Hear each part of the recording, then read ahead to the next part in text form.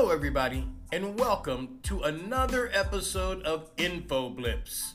My name is John Haynes, and I am the host of this podcast. Today's date is October the 4th, 2020. I sincerely thank each and every one of you for taking the time out of your day to listen to this podcast. If you'd like to contact me, please do so by email. My email address is infoblips@activist.com. That's infoblips@activist.com. If you are new to this podcast, welcome. I'm also taking this opportunity to welcome the people around the world that are listening in Ireland, France, Germany, Belgium, and the United Kingdom. Thank you very much for taking the time to listen to us, and please take the time to email me at infoblips@activist.com. And once again, I find myself saying a lot can happen in a week. This news cycle is almost impossible to keep up with everything that's going on and verify every information source. So we're going to start with the top story, of course. The leader of the United States, the President of the United States, Donald Trump, is in the hospital because of COVID-19. At least that is what is being reported. Now, I'm not going to get into his particular details of how he received it, when he was diagnosed and all that. That's a minutia that people want to get into that just takes you further and further out into the weeds. There is a lot going on in the world today, and Donald Trump in the hospital is important, but there's a lot more significant items that require attention. So I've been receiving criticism because of the way I have approached Donald Trump being in the hospital.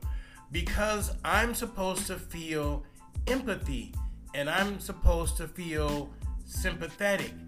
But I'm being truthful and I do not. How am I supposed to feel empathy for one of the most empathetic people in the world? How am I supposed to feel empathy for a person who flaunted wearing a mask? How am I supposed to feel empathy for one of the most vile, obnoxious, boisterous person to ever hold public office, let alone the presidency? How am I supposed to feel sympathy for a man who mocked people, openly mocked them for wearing masks, and had rallies with thousands of people there that did not social distance and did not wear a mask, and now a lot of them are in harm's way. They have COVID-19 because of his actions. How am I supposed to feel empathy for a man, the leader of the free world, the United States president, when given an opportunity to denounce white supremacy, could not bring himself to say the words, "I denounce white supremacy"? Yet he deflected and told the Proud Boys, a very violent right-wing extremist group, to stand by. And please don't insult my intelligence by telling me, I don't know who they are. You didn't know who David Duke was either, right? This guy is such a hypocritical liar. So, no, I don't feel empathy and I don't feel sympathy. And people are criticizing me online because I said, when they asked me, do I care whether or not he lives or dies? And I said, it is what it is. Now, they're mad at me because I said that, but that's what Donald Trump said about 170,000 Americans that died from COVID-19 at that time. And I believe Joe Biden and the Democrats are making a huge mistake by not continuing the attack on Donald Trump. So Joe Biden, an honorable man, is doing what in honorable times would be done. These are not honorable times. This man is not playing by the same rules you're attempting to play by. You're pulling your ads, your negative ads about him, and he's increasing his negative ads about you. It is time for Democrats to start playing the game that's on the field and stop getting your ass kicked. See, in this news cycle goes where everybody's talking about Trump, and his whole campaign wants you to feel sorry for him because he has COVID-19. Meanwhile, we forgot about the fact that he only paid $750 in taxes his first year in office. And the fact that 15 years before that, he paid barely nothing. And it takes away us thinking about the fact that he was told in February that this was a very dangerous disease, and the tape said so. And so he can't say he didn't know. He can't say he's lied so much. So we have evidence now that he knew. But everyone's kind of like forgotten about that because we're supposed to feel empathy and sympathy because Donald Trump has COVID-19. Or at least that's what's being reported. Look, I created InfoBlips to be more than just about the United States presidential election. It's just that at this point in time in history, this is the most important election of our lifetime. It's whether or not our democracy in the United States is going to continue, or are we going down the path of an authoritarian dictator type government. And when I looked at the analytics of the InfoBlips podcast, it caused me to think about all of the unrest that's going on in the entire world, not just in the United States. I mean, we have a tendency here in the United States to just consolidate our thinking about the United States as if we are the entire world. We're not. There are struggles from citizens and people in the world against their governments, and it seems like almost a power change is going to occur. At present in the world, there are citizen uprisings ongoing in places like Iraq, where you can be killed for protesting, Lebanon, which is ongoing, Chile, which is really heating up, Iran, another place you can get killed for protesting, the United States, another place you can get killed for being black, and in Bulgaria, which is also ongoing. People are rising up because they understand that their governments are no longer serving them well. And not just everywhere, just the places that has mainly authoritarian and dictatorial type of governments. They're just tired of the money being spent up top and them not getting any at all. Does that ring a bell? Do you understand what I'm saying to you? That these people are tired of the 1% spending all of the 100%'s money to enrich themselves while they squalor in filth and hunger. Most people are tired of being lied to by their government. Like the government of the United States will tell you that taxpayers cannot afford health care for all, yet they allow $40,000 for every incoming or new incoming senator and congressperson for office furniture. $40,000 for office furniture. And the United States government is so hypocritical. They tell the United States citizens, or at least our government tells the United States citizens, that we cannot afford health care for all, yet the United States citizens, taxpayers, gives billions of dollars a year to countries that provide health care for their citizens, that provides education for their citizens, that provides abortions for their citizens, that does all of that for their citizens. But we here in America, who are giving them the money, cannot afford it. And to me, that's not a Republican thing. That's not a Democrat thing. That's an American problem.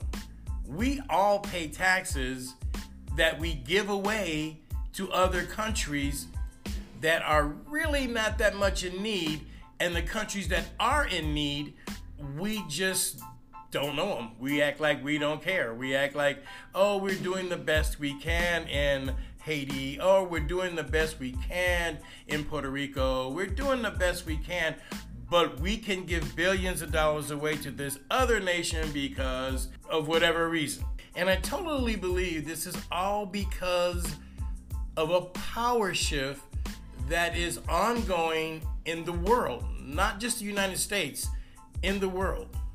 Look, with the United States estimated to be at about 25% unemployment by the end of the year, it's time for us to start reimagining our future economy. and what we want to bring into the future that works for all of us, and what are some of the things we want to end because it does not work for all of us. See, people, it is my opinion that the system is not broken. The system is working as was designed and intended to work. It was never created for us, the working class, normal, everyday people, to become wealthy or an elite. Now, one of us or a couple of us might, and they will definitely make a big splash. It's like Vegas, you know. One or two of y'all make a jackpot and everybody goes crazy. Yay! Because they advertise it all over the place. But the bottom line is, if we all became wealthy, who would continue the labor to make the machine work? And really, most of us don't want to be wealthy. Most of us just want a fair wage for the work that we provide, a fair wage, and a comfortable living. Comfortable means different things to different people. And yes, there should still be different types of, pays for different types of work. However, it should start at a fair wage where people can live. In the United States, people are working 2 and 3 jobs with no health care, and they're living in less than squalor. This is happening in the United States of America while we're giving billions of dollars away to other people. Look, I said early on in the InfoBlips podcast that COVID-19 would amplify the weaknesses in our system. And it has. It has done more than just amplify the weaknesses in our system. To the rest of the world, we are viewed very different than what we were pre-COVID-19. People around the world are viewing us as weak. People around the world are viewing us as not prepared. People around the world are viewing us as a joke. This is factual. This is verifiably factual. And so let's just take COVID-19. In Europe and other developed nations, workers or people who lost their employment because of COVID-19 are receiving salaries.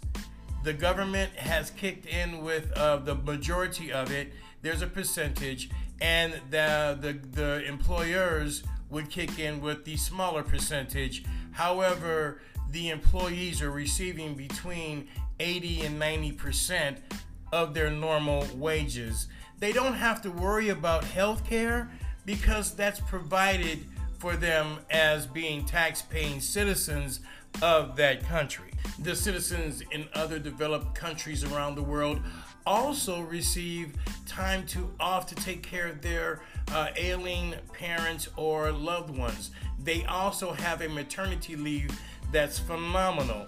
I mean, it's not like 2 weeks and back to work, believe me. And most places in Europe, the workers receive 28 to 30 days of mandatory, what they call holiday. It's written into their constitution. So now let's take a look at the United States of America. Most of us get 2 weeks vacation if you're lucky, if you just start working. If you've been working longer, you may get 3 or 4 weeks, depending. Most of us get 3 or 4 days of sick leave. If you're sicker than that, you're supposed to be able to file for what they called short-term disability, which most of the time you do not receive. And most of the time that's at about 60% of your pay. Oh, and most people don't realize this. However, the federal government, the federal rules do not mandate a lunchtime for employees. They do not mandate a lunchtime. What they mandate is a 15-minute break after working 4 hours. And so if you receive a lunch break, you have either put the two 15-minute breaks together to make it a half, or you don't receive a lunch break at all. There are people working 2 jobs in this country who cannot afford health care And if they can afford the health care, they can't afford the medicine prescribed by their physician. And during a time of a pandemic, the government of the United States is petitioning and suing in federal court to end the Affordable Care Act, which will basically take health care away from millions of people, and they have no replacement plan. Does that really sound like government of the people, for the people, by the people? That doesn't sound like that to me. And the further we go down this road with Donald Trump and the Trumpsters, they are not Republicans. I was a Republican. I know what Republicans' values are. Those people are not Republicans. Anyway, the more we go down these roads with them, the more dangerous it becomes of us losing our democracy and destroying our republic. Moving to our next topic, NBC News is reporting an internal document shows that officials were told to comment sympathetically to Kyle Rittenhouse. Yeah, you remember who Kyle Rittenhouse is. The 17-year-old in Wisconsin that took an assault rifle across state lines to supposedly go to help small businesses. And that's what we were told, right? That's exactly what we were told, and that's exactly what this memo said that they wanted the media to know. NBC went on to say, in prepping DHS officials for questioning about Rittenhouse, the document suggests that they say that he took the gun to Kenosha to help defend small businesses. Never mind the fact that he was a 17-year-old illegally in possession of a long gun that he carried from across state lines to roam around the streets or help protect the streets of Kenosha, Wisconsin. So this 17-year-old roaming the streets of Kenosha, Wisconsin, helping the police department, shoots a man, actually kills a person in the parking lot of a car dealership. As he attempts to leave the scene, people start to follow him. And then they said, get him, he just killed somebody. He falls down, gets up, kills a guy who's trying to take the weapon from him, and blows the arm off of another person. And Donald Trump and his association and his administration are saying that was self-defense. This guy was applauded. His mother was applauded. He had Christians have raised over $150,000 to defend this guy. I will never forget the images of him walking with an assault-style rifle, across his body with his hands up, illuminated by the police department, and them just going right past him adjusting the rifle 3 or 4 times, continually walking toward the police department. And finally, a police officer told him to get out of here, and he left. That, to me, epitomizes white privilege and an open demonstration of systematic racism. And I know some critics are going to say, how is that systematic racism? I will discuss that. I started discussing it in eugenics, and we will discuss it in another podcast, but it is systematic racism through our entire system because of the eugenics built into the system to make it what it is today. This is not an accident, and the system's not broken. This is the way the system is supposed to work. The corrupt corporate capitalist system that America now has in place has to change. It has failed. It failed us during the most time when we needed it the most, COVID-19. And the corporations made billions, and we the people are suffering. That is the corrupt corporate capitalist system, and it has to end for the United States to move forward with the rest of the industrialized world. And now, this is not only just my opinion. This is the opinion of several experts, one of whom I dearly love. The Pope of Rome, Pope Francis, says the coronavirus pandemic has proven that the magic theories of market capitalism have failed and that the world needs a new type of politics to promote dialogue, solidarity, and rejects war and costs. Look, this health crisis that we are currently in will end. Sometimes it's not going to magically go away. It will end in some type of way, either it's through a vaccine or us learning to live with it. The crisis will end. And I think at the end of this crisis, the world will have a 2020, if you will, vision of how to move forward. We should know what we're going to bring into the future with us and what we're going to leave here. That's just what I believe is going to be like a reset. And I truly believe moving forward, the situations that we accept are the situations that we validate to stay. We have to change what is not working for the American people. If America is to move forward and to continually be the leader of the free world, we're going to have to change because the world is changing around us.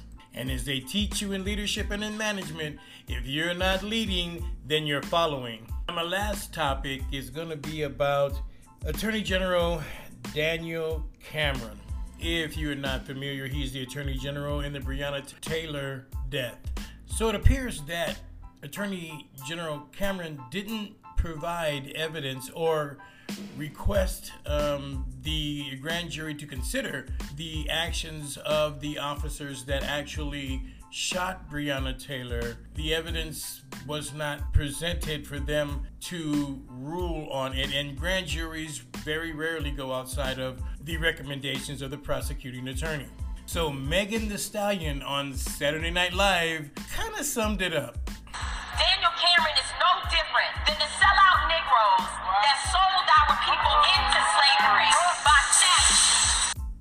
Again, that was rapper Megan Thee Stallion on SNL last night. That's October the 3rd, 2020. Well, that brings us to the end of the podcast for the day. Please stay engaged. And please send me an email at infoblips@activist.com if you have any questions. Our upcoming podcast, I'm going to feature guests with me. The first one, I believe, next week is going to be Yancey Seals. After that, there's a listener called Scott I'm going to have on.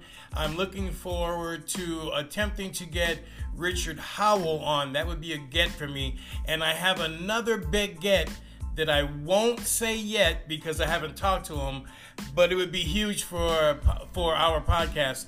Listen, also stand by for our website, which should be hopefully by next week. I'm doing this all myself, guys, so hopefully by next week it should be ready to publish. And please excuse my audio and the popping sounds. I'm attempting to get this straight. I'm operating outside of my home studio in Connecticut, and I'm on the West Coast right now, and this microphone I can't get rid of the pops, and I'm trying to. And if you have any suggestions, please let me know. All right, hey, that's it. That's all, y'all. Thank you very much.